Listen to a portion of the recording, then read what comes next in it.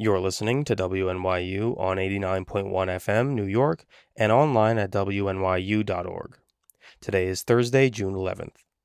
I'm Associate News Director Arya Tusi, and this is your COVID-19 update. WNYU-FM, New York. Johns Hopkins University announced Wednesday that the United States passed 2 million coronavirus cases, with numbers steadily increasing in 21 states. Two-thirds of those are reporting their highest numbers ever. Following widespread reopenings, public health officials predict another 100,000 Americans will die from the virus by September, doubling the current death toll.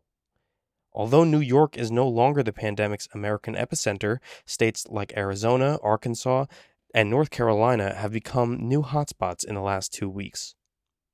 That's all for today, but you can find more on campus news at nyulocal.com. As usual, I'm Arya Tusi for WNYU News. Black Lives Matter, and enjoy the music. WNYU-FM, New York.